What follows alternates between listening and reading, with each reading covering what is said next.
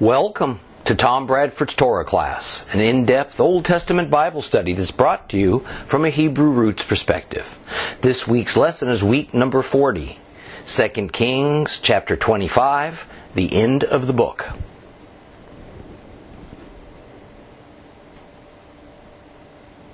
Today concludes our nearly 1 year study, almost to the day, of the book of 2 Kings. And it ends with the inevitable exile of Judah to Babylon. Now I say inevitable because the downward spiritual death spiral that first enveloped the northern kingdom of Ephraim, Israel, also infected the southern kingdom of Judah. Thus, the final results of scores of years of idolatry and apostasy could hardly be expected to be different for Judah than for Israel, since ours is a God who establishes patterns. And this is because His justice is not whimsical, it's not random, but instead He is even-handed and He's measured. His justice is also not dispensational. It doesn't change with different eras. Zedkiah, was the current and the last Jewish king of Israel. He, like all the other recent kings of Judah, rebelled against Nebuchadnezzar. And now he was in the midst of paying the consequences. These consequences not only had the full support of God, but God directly intervened to cause them. Because for now, He was siding with Babylon in order that His redeemed people would be severely punished for their unfaithfulness towards Him. Now I want to point out that Jehovah's judgment upon Judah was not meant to necessarily result in exile. With but minimal obedience, exile could have been avoided. Rather, it was that God put Judah under submission to Babylon and to their king Nebuchadnezzar. This subjugation did not involve the people of Judah being removed from their land. It did not involve the people of Judah no longer having their own king, even one from the line of David. The only reason that subjugation under Babylon escalated to an exile to Babylon was because the government of Judah refused to accept God's just verdict and His punishment of being placed under the yoke of Babylon. God told Judah and their kings that if they would simply accept their divine punishment, that they would live. And they would be allowed to remain in Judah. But if they rebelled against Babylon, they were essentially rebelling against God. And the punishment for this would be exile. We read all of 2 Kings 25 last week. Let's read the parallel account of this that's contained in Jeremiah 52 to begin today's lesson. So, open your Bibles to Jeremiah 52. 638 if you have a complete Jewish Bible.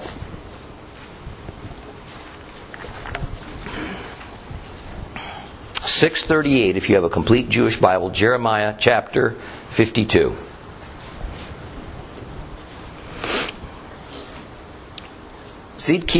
Zedekiah was 21 years old when he began to rule, and he ruled for 11 years in Jerusalem. His mother's name was Hamutal, the daughter of Jeremiah from Libnah.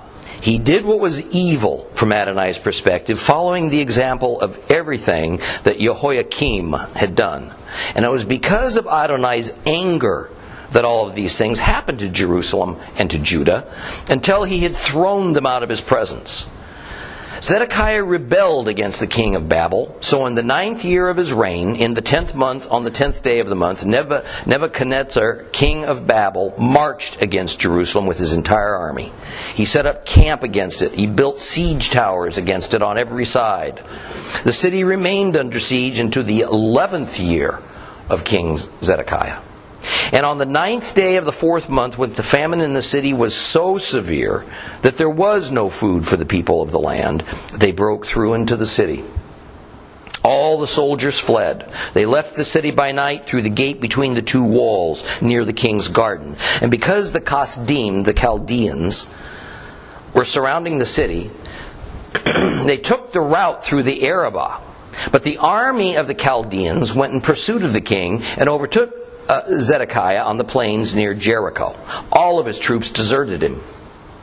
Then they took the king and they brought him up to the king of Babylon in Riblah in the land of Hamath, where he passed judgment on him. And the king of Babylon slaughtered his sons before his eyes.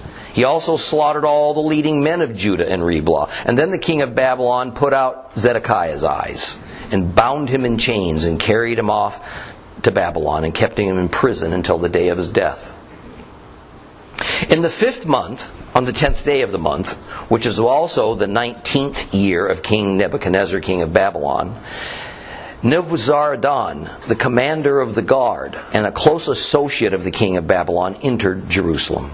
And he burned down the house of Adonai, the royal palace, all the houses in Jerusalem, every notable person's house he burned to the ground. The whole army of the Chaldeans, who were with the commander of the guard, broke down all the walls of Jerusalem on every side.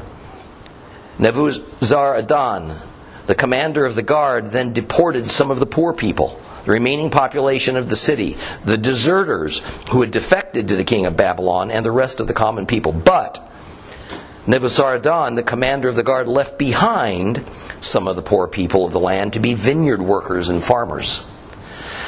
The Kasdim, Chaldeans, smashed the bronze columns of the house of Adonai, also the trolleys and the bronze sea that were in the house of Adonai, and they carried their bronze to Babylon.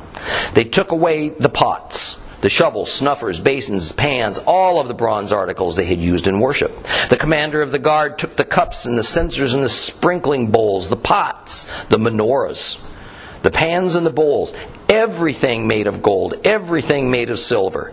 The bronze in the 2 columns, the 1 sea and the 12 bronze bulls under the bases, all of which Solomon had made for the house of Adonai, was more than could be weighed. Now as for the columns, the height of one column was 31.5 feet. It took a 21-foot measuring line to go around it, and its thickness was 4 fingers. It was hollow.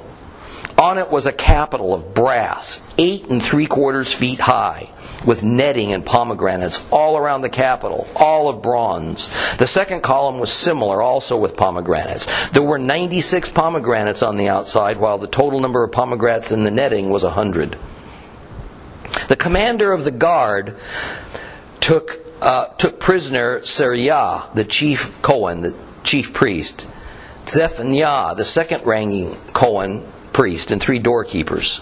And from the city he took an official in charge of the soldiers, 7 close associates of the king who had been found in the city, the army commander's secretary in charge of military conscription, and 60 of the common people found inside the city.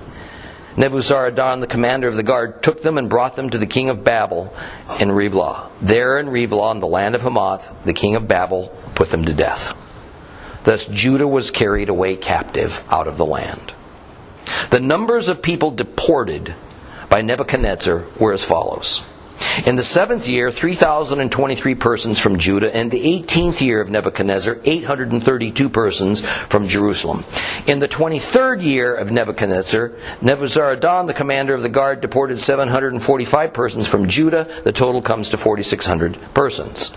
And in the 37th year of the captivity of Jehoiakim, king of Judah, in the 12th month, on the 25th day of the month, Evil-Merodach began his reign as king of Babel, and in his first year He commuted the sentence of Jehoiakim, king of Judah, and he released him from prison. He treated him with kindness. He gave him a throne higher than those of the other kings there with him in Babylon. So Jehoiakim no longer had to wear prison clothes. Moreover, he was provided with food as long as he lived, and he was granted a daily allowance by the king of Babel to spend on his other needs for as long as he lived, until the day of his death. Now, verse 3 is key. So I'm going to remind us of it again.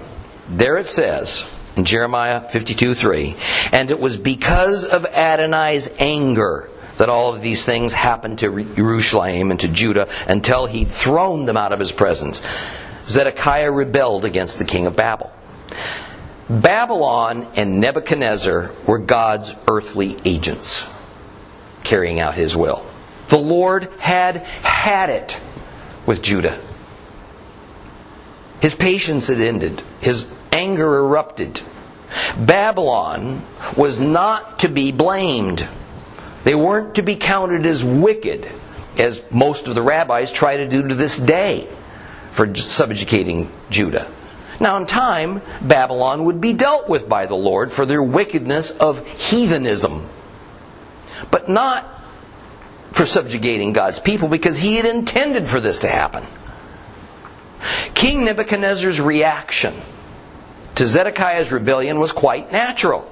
He sent his army to take back control of Jerusalem and Judah. It was in winter. It was on the 10th day of the 10th month of the year, Tevet, that Jerusalem was surrounded and was put under siege. Now, a siege is different than an all-out attack. Rather than having an ongoing day-to-day battle, the purpose of a siege is to try and starve the residents who've elected to hunker down behind the massive defensive city walls. The city's sealed off. No one can get in, no one can get out. The hope is that at some point the people will get desperate enough to open the gates, surrender. The alternative is that so many die and the remainder are so weakened that an attack is easier to pull off. Well, Jerusalem was surrounded on January the 10th of 588 BC. And the city finally fell on the 9th day of the 4th month of 586 BC. Now, on the surface, it was an 18-month siege. But we find in Jeremiah 37 that there was a brief interruption of the siege that gave the city residents an opportunity to restock their food supplies and their armaments before it started up again. So in Jeremiah 37, 5 through 10, we hear this. At the same time, Pharaoh's army marched out of Egypt. And when the Kasdim besieging Jerusalem heard about them, they lifted the siege from Jerusalem. Then this word of Adonai came to the prophet Jeremiah.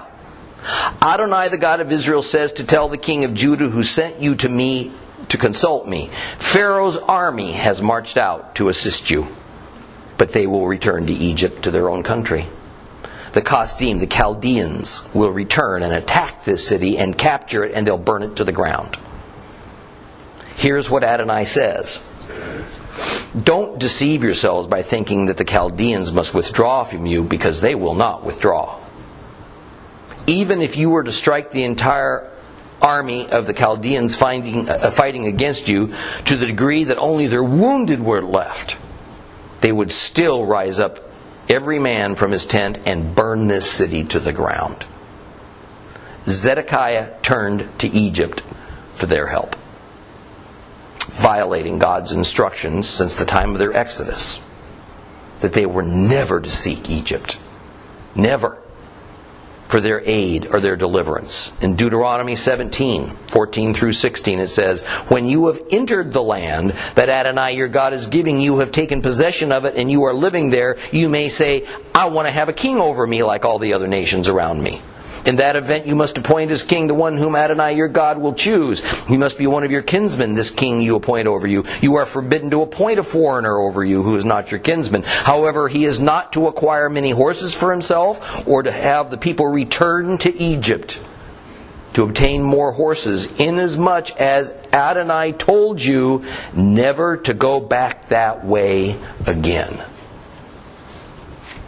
So the short time out of the siege of Jerusalem caused by the Egyptians requiring Nebuchadnezzar's attention did little more than prolong the event. The end result remained the same. Now, I want to briefly detour to discuss a word that I said a couple of lessons ago we would. Chaldeans. Chaldeans is but an English translation of the Hebrew word Kasdim. And Kasdim is but a Hebrewized form of the Assyrian word Matkaldi. The word is going to be used throughout the remainder of the Old Testament, but it also has special significance in the New Testament because it identifies the Magi coming to worship the infant Yeshua as being Kasdim, Chaldeans. Who are the Chaldeans? Well, Chaldea was the name of a Mesopotamian country that at one time was independent. And it was located on the lower Tigris and Euphrates. It spread out along the northern edge of the Persian Gulf. And for most of biblical history, it was part of Babylonia, sometimes as a vassal kingdom, but it was finally fully absorbed as merely a district of Babylonia. So it's not unlike Israel during David's day, when there were 12 individually named tribal districts that had some autonomy, but yet they were part of a national federation called Israel. So while a person might call themselves a Judahite, they would also see themselves as an Israelite. And yet they were too proud of their personal tribal heritage to necessarily want to be lumped in with all of the other 11 tribes. The Chaldeans, interestingly, were descended from Shem. The Chaldeans were Semites, cousins of the Hebrews. They had a strong enough culture that they maintained a separate identity and a separate language for centuries, even after they were assimilated into the kingdom of Babylonia. However, by the time now that we get to the book of 2 Kings, all of Babylon was speaking a common language, Aramaean, or as we call it today, Aramaic. However, due to the immense popularity of the Strong's Exhaustive Concordance, which chose to call the language of Babylonia Chaldean, it's confused the matter. Rather, so-called biblical Chaldean is actually just Aramaic. What we find is that people who lived in the Chaldea district of Babylonia tended to identify themselves as Chaldeans, as opposed to Babylonians. But in general, that was only a social political viewpoint at that time. So it's fine, from a general sense, for a Bible student to understand that, except for special instances, Babylonian and Chaldean basically means the same thing. On the other hand, the people of the district of Chaldea maintained a very proud heritage. You know, it's not unlike French people who live in Paris. They prefer to identify themselves more as Parisians than Frenchmen. But of course understand that they are part of France. Even so, it is well known that Parisians speak a more formal form of French with certain nuances in the way they pronounce words that identifies them as Parisians.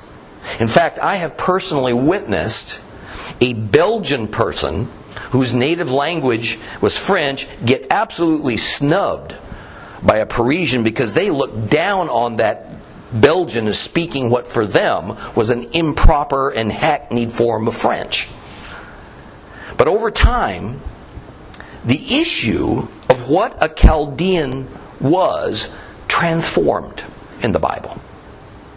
When the Babylonian Empire became absorbed into the Persian Empire, and this of course included the district of Chaldea, the name Chaldean lost its meaning as the name of a somewhat distinct group of people, and it came to be applied as a class of society. The Persians found these Chaldeans to be masters of reading and writing, and especially versed in all forms of incantation, in sorcery, in witchcraft, all the magical arts. The Chaldean religion revolved around the worship of the sun and the moon and the stars. So the Persians quite naturally spoke of astrologists and astronomers as Chaldeans. It therefore resulted that the term Chaldean came to mean astrologist. So that is the sense that it was meant when we arrive at Jesus' day. And that's why the Magi who came to follow the star and find the new king were called Chaldeans. It was just a common term of the times to identify people from an area of Babylon who were known as professional astronomers. So let's return now from our detour back to 2 Kings 25 and Jeremiah 52. Here, when the Chaldeans are spoken of, it means a certain district of Babylon where the people prefer to be called Chaldeans. Well, the timeline of the Chaldeans besieging Jerusalem is that on the 9th day of the 4th month of the year 586 BC, starvation had finally set in. And due to the weakened condition of the city's inhabitants, the Babylonian troops attacked, and they were able to get inside the city walls. The king of Judah and his personal guard fled, heading towards the Arabah, that lower end of the Jordan Rift Valley. But as they approached Jericho, the Babylonian troops caught up with them. King Zedekiah found himself alone as his royal bodyguard deserted him. They fled for their own lives. Melech Zedekiah was arrested. He was taken to Rivlah, where his sons were executed in front of him, and then he was blinded. Well, the siege of Jerusalem was terrible. Terrible.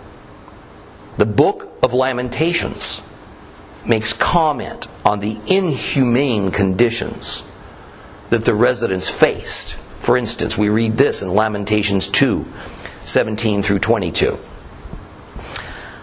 Adonai has done what he planned. There's some strong words to think about. He has fulfilled his promise, which he decreed in ancient times. He has destroyed without pity. He has let the enemy gloat over you. He has filled your foes with pride. Their hearts cried out to Adonai, "Wall of the daughter of Zion, let your tears stream down like a torrent day and night. Give yourself no respite. Give your eyes no rest. Get up.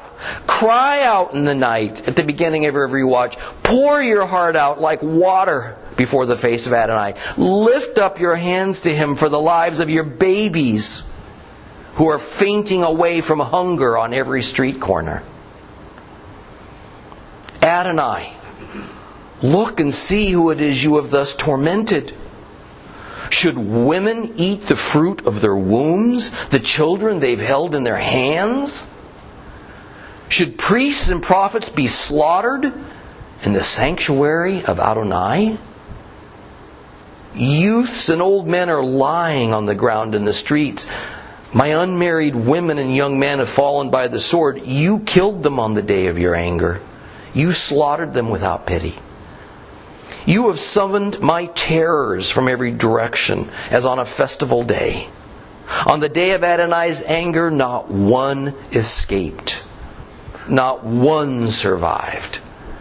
The children I held in my arms that I raised, my enemy has destroyed. Then we read in Lamentations 4:9-13. Those slain by the sword are better off than those who are dying from hunger, since they waste away as if pierced through for lack of food from the fields. With their own hands, compassionate women have cooked their own children.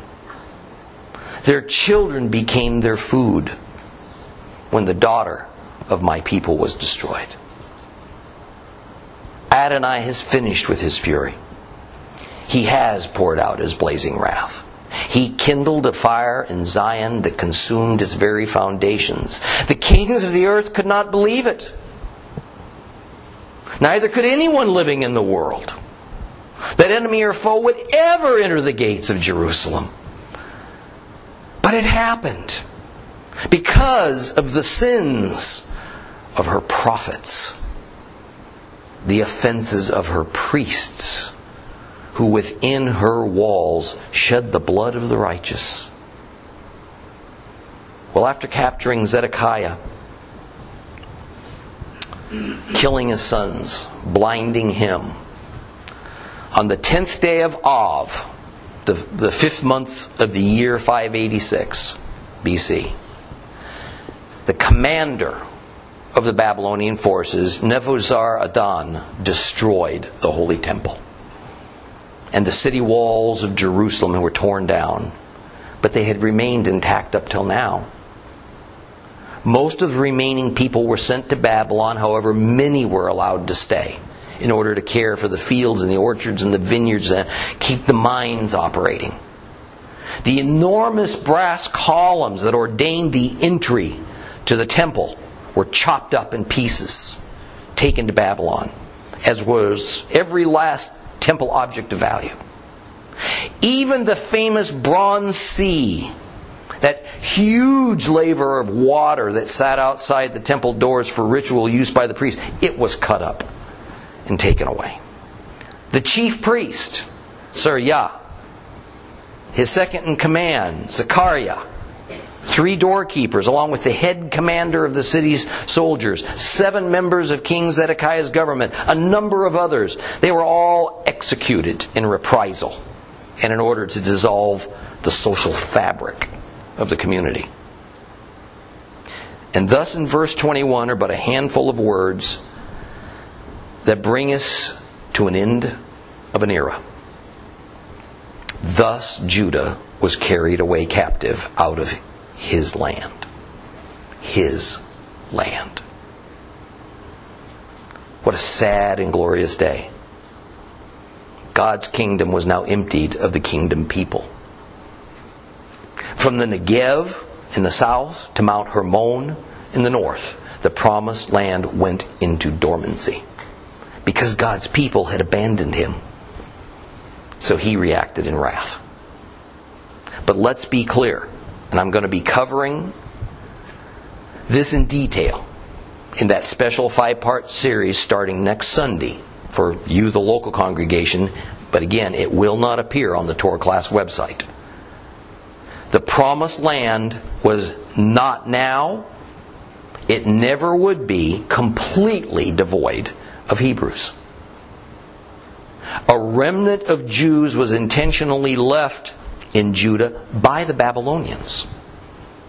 And a remnant of the 10 tribes of the north also managed to evade the much earlier Assyrian exile for various reasons. In both cases, these were relatively small numbers of people, but exactly how many is not known. There was some intermarriage between these remnants of the various Israelite tribes, but also intermarriage between them and foreigners who had moved into the largely vacated towns and cities. But the vast bulk of all 12 tribes, easily 90%, probably over 95%, were exiled to foreign lands, and there they remained. Now, it's vital to understand that in the Bible, while God's principles and His moral code are absolute, the historical narratives concerning Israel are not. For instance, the word all only in the rarest instances ever means 100%. The Bible speaks of the exiles and in the movements of people in generalities, not in absolutes. Thus we read in 2 Kings 25:22 that because Nebuchadnezzar left behind a remnant of Jews that we could probably characterize as caretakers of the land, then there needed to be somebody in charge of them. And he appointed a fellow named Gedaliah as that person. And Gedaliah was already an influential member of the government of Judah, and he was a devout Jew. However, equally certain, he must have expressed a sincere willingness to be subservient to Babylon. And by all accounts, this subservience was because he believed the prophet Jeremiah, that God had ordered Judah to submit to Babylon. But notice he was given the title of governor, not king. He worked directly for Nebuchadnezzar. Judah was no longer a vassal state with a vassal king that had some measure of independence. It was a conquered and decimated province that would have a caretaker government to simply be sure that the land was worked so that Babylon would gain some good out of the fertile fields and the mature orchards. Gedaliah was from a prominent family, and his father was part of the embassy that was sent to inquire of the prophetess Huldah, and his grandfather was a scribe for King Josiah. But this aristocratic family was not royalty, and this would soon prove to be a major problem. Now, interestingly, we find that the prophet Jeremiah was a big supporter of Gedaliah. Some of it was no doubt because Gedaliah's father had saved Jeremiah from a mob who wanted to kill him because of his prophetic warnings of doom for Judah. In Jeremiah 26, verses 22 through 24, we read this. Jehoiakim, the king, sent men to Egypt. Elnathan, the son of Achbor, and some others. They brought Uriah back from Egypt and took him to Jehoiakim, the king, who put him to the sword and then threw his corpse into the burial ground of the common people. But in this situation concerning Jeremiah, Ahikam, the son of Shaphan, used his influence to help him so that he was not handed over to the people to be put to death.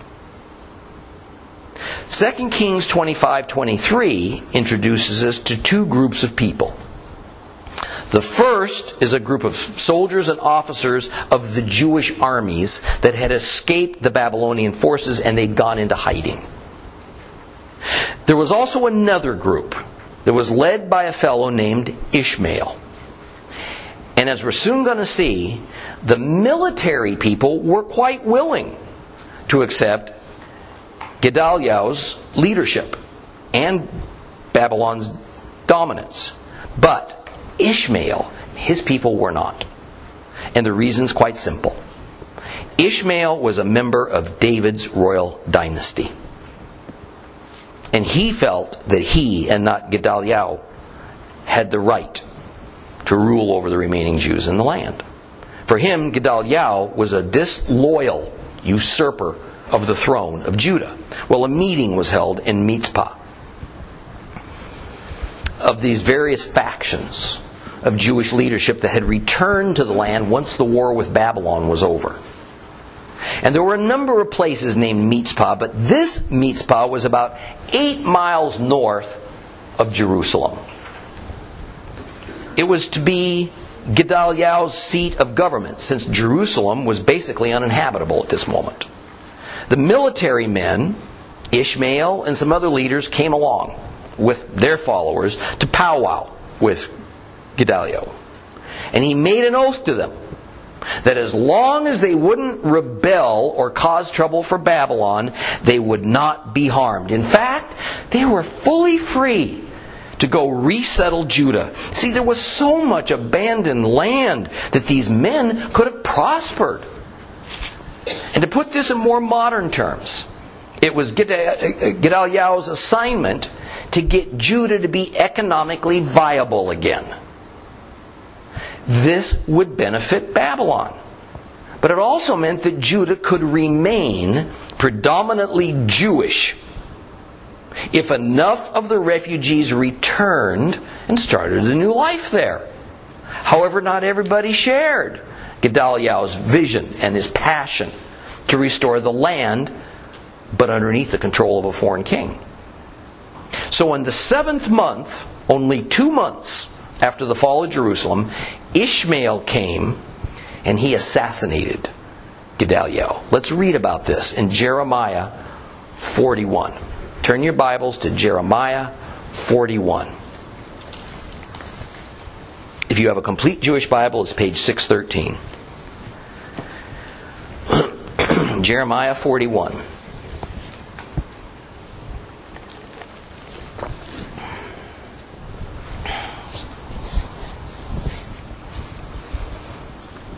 In the 7th month, Ishmael, the son of Netaniah, the son of Elishama, of royal blood, and one of the chief officials of the king, came with 10 men to Gedaliah in Mizpah. And while eating a meal together there in Mizpah, Ishmael and the 10 men with him rose and attacked Gedaliah, the son of Ahikam, the son of Shaphan, struck him with their swords and assassinated the man whom the king of Babylon had appointed governor of the land.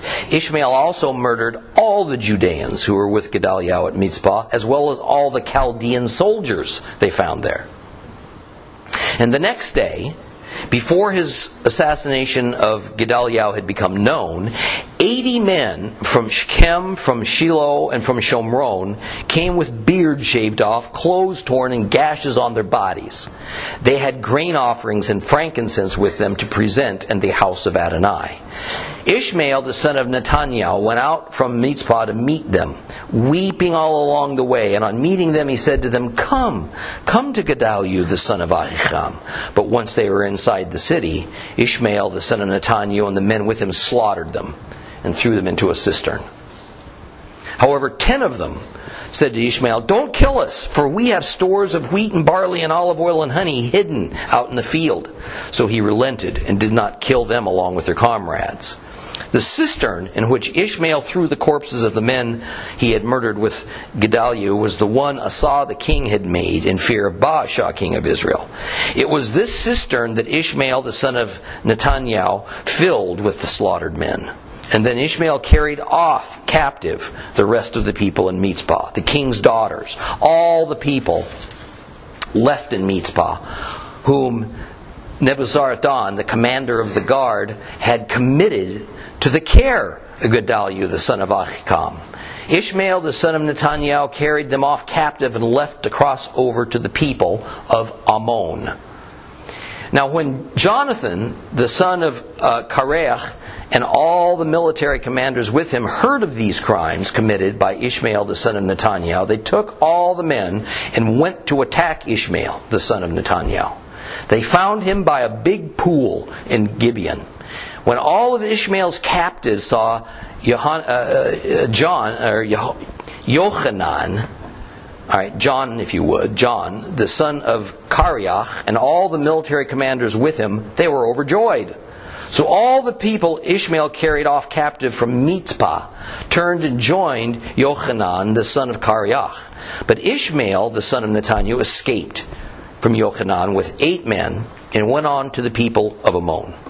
Yochanan, the son of Kareah, and the military commanders with him then took all the rest of the people he had freed from Ishmael, the son of Netaniah, those Ishmael had taken from Mizpah after assassinating Gedaliah, the son of Ahikam, the heroes, the soldiers, the women, the children, the officers he had brought back from Gibeon, and they left there to stay at Kimham's lodge near Beit Lechem.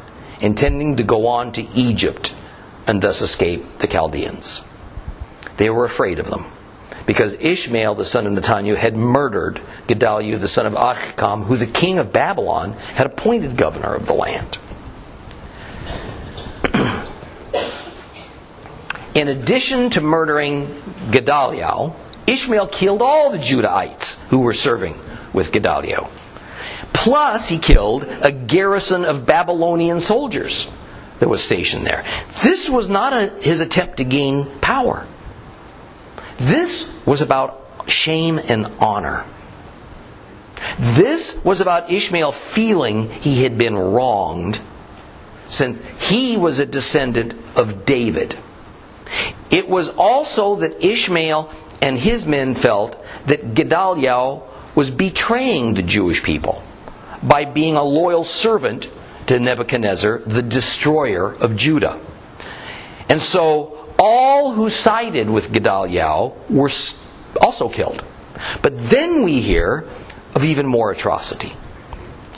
Some other Jews who had fled the war were coming back as mourners with offerings to be presented at the temple in Jerusalem.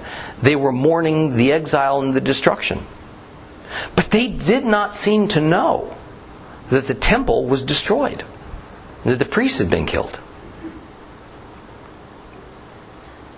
Ishmael pretended to join them in their mournful procession, and once he got them near to Mizpah, he slaughtered them, figuring them as collaborators.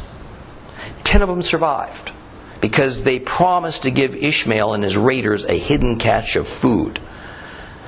The people who remained alive and in Judah were now caught between a rock and a hard place. Would Nebuchadnezzar blame them for killing his governor and that garrison of Babylonian soldiers? Would Ishmael find them and finish off the job? So they went to the prophet Jeremiah, and they asked him to beseech God for them, that they might receive directions to be delivered. They promised Jeremiah whatever God instructed them they would do, whether it sounded good or bad to them. Open your Bibles back up now to Jeremiah 42, 1 through 16, and we're going to read how this all went down. Page 614 in the Complete Jewish Bible. Jeremiah 42, starting with verse 1.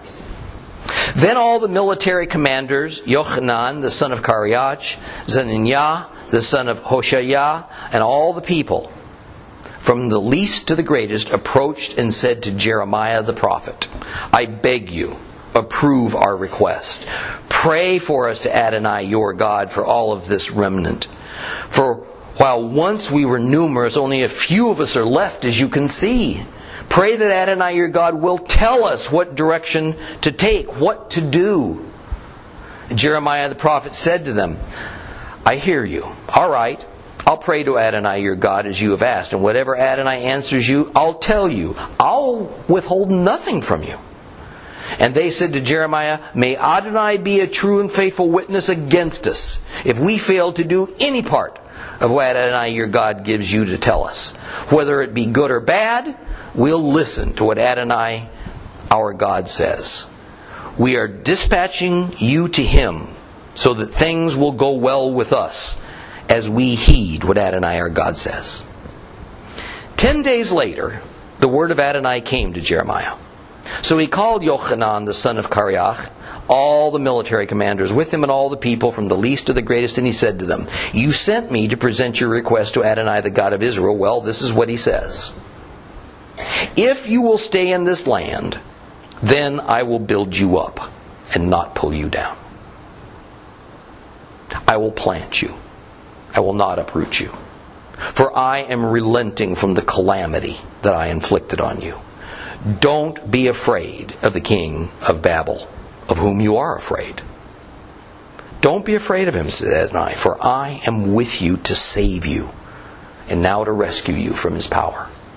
I'll take pity on you, so that he will take pity on you, and he will cause you to return to your own land.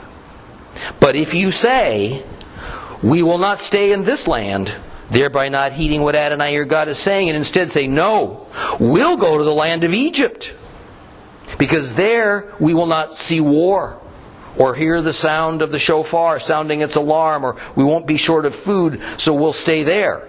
Then hear what Adonai says, remnant of Judah. This is what Adonai Sevaot, the God of Israel, says. If you're determined to go to Egypt and stay there, the sword of which you are afraid will overtake you there in the land of Egypt. And the famine of which you are afraid will pursue you relentlessly there in Egypt. And there you will die. The plan of the survivors was to flee to Egypt and to seek Egypt's protection. God told them through Jeremiah that'd be the worst mistake they ever made. That everything they sought to escape from in Judah, they would experience in Egypt. Rather, the Lord put them to the test. Trust me. Trust me. I'll assure you, despite all your fears, you won't die. You will live. Stay here in Judah. Don't go to Egypt. And what did they do? When Jeremiah told them of God's response, this is what happened. When Jeremiah had finished telling all the people everything Adonai their God had said, which Adonai their God had sent him to tell them, this is in Jeremiah 43:1, the entire speech cited above, then Azariah the son of Hoshea, Yochanan the son of Kareach, and all the men with him had the effrontery to say to Jeremiah, you are lying. Adonai our God did not send you to say, don't go to Egypt and live there. They didn't hear what they expected to hear. So they called Jeremiah a liar. And they made it clear that they were going to take matters into their own hands and deliver themselves by seeking asylum in Egypt. I wonder how often we pray for God to give us an answer to a desire or maybe to a challenge. But when we don't like the answer, we do what we always intended on doing anyway.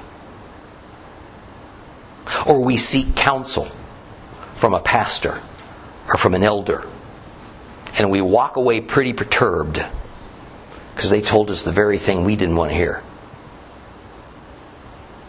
So we get angry with them. We go to somebody else. And we keep going to somebody else. And somebody else. And somebody else. Till we finally get permission to do what we wanted to do all along. I must say that at this point in 2 Kings, it's almost if the writer, editor of the book felt like it was time for some good news. Everything has been so dark and seemingly hopeless. So in verse 27, we hear that King Jehoiakim, who had been held in the Babylonian prison for 37 years, was released by a new king in Babylon, Evel-Merodach. No motive for this mercy is given. He gave him good quarters, supplied him food that was fit for the royal table. In fact, of all the kings, of all the conquered nations who were required to live kind of on house arrest, if you would, in Babylon, Jehoiakim was given the highest status. The rabbis say that this was an encouragement from God. It was a message of hope for all exiles of Israel and Judah in whatever era and wherever they may have been scattered. I second that motion. I want to close now the book of our study on 2 Kings with just such a message of hope from the book of Deuteronomy. It's a message of hope for all Hebrews. It's a message of hope, and it's a message to repent. A message to repent for all followers of Christ who have believed and held on to that erroneous, man-made doctrine that God is through with Israel. And instead, He's given all of His promises, all of His blessings to the Gentile church. Open your Bibles to Deuteronomy chapter 4. Deuteronomy chapter 4. We're going to start reading at verse 25, which is on page 201. Deuteronomy 4, chapter 25. We're going to read down to verse 40.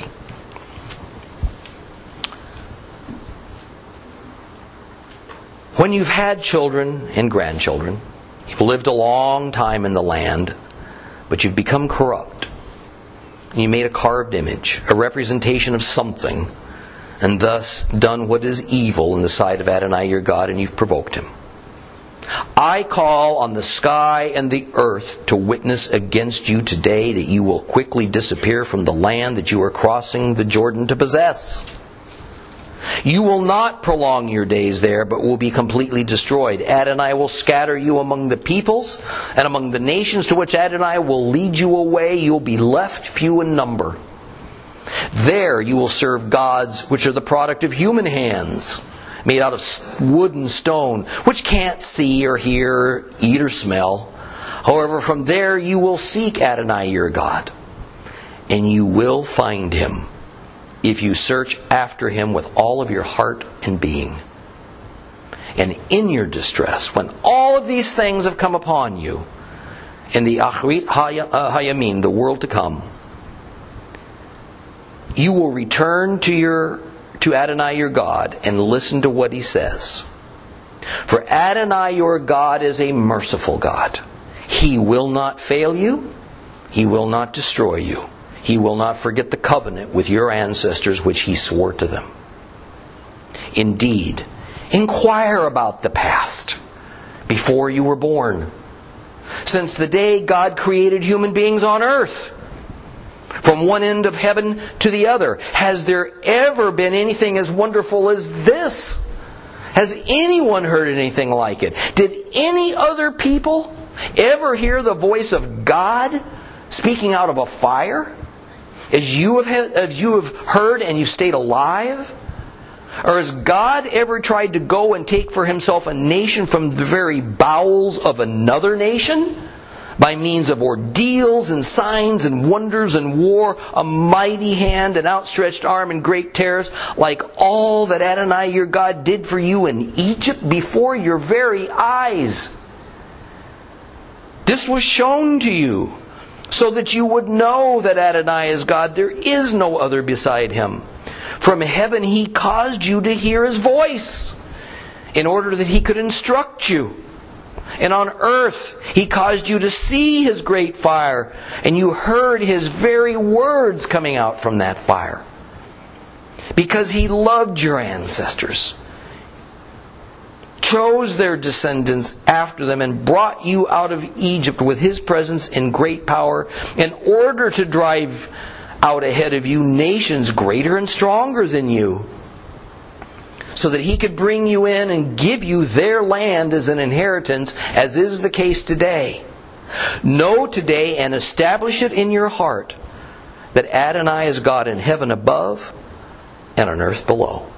There is no other. Therefore, you are to keep His laws and His commandments, which I'm giving you today, so that it will go well with you and your children after you, so that you will prolong your days in the land Adonai is giving, your God is giving you forever.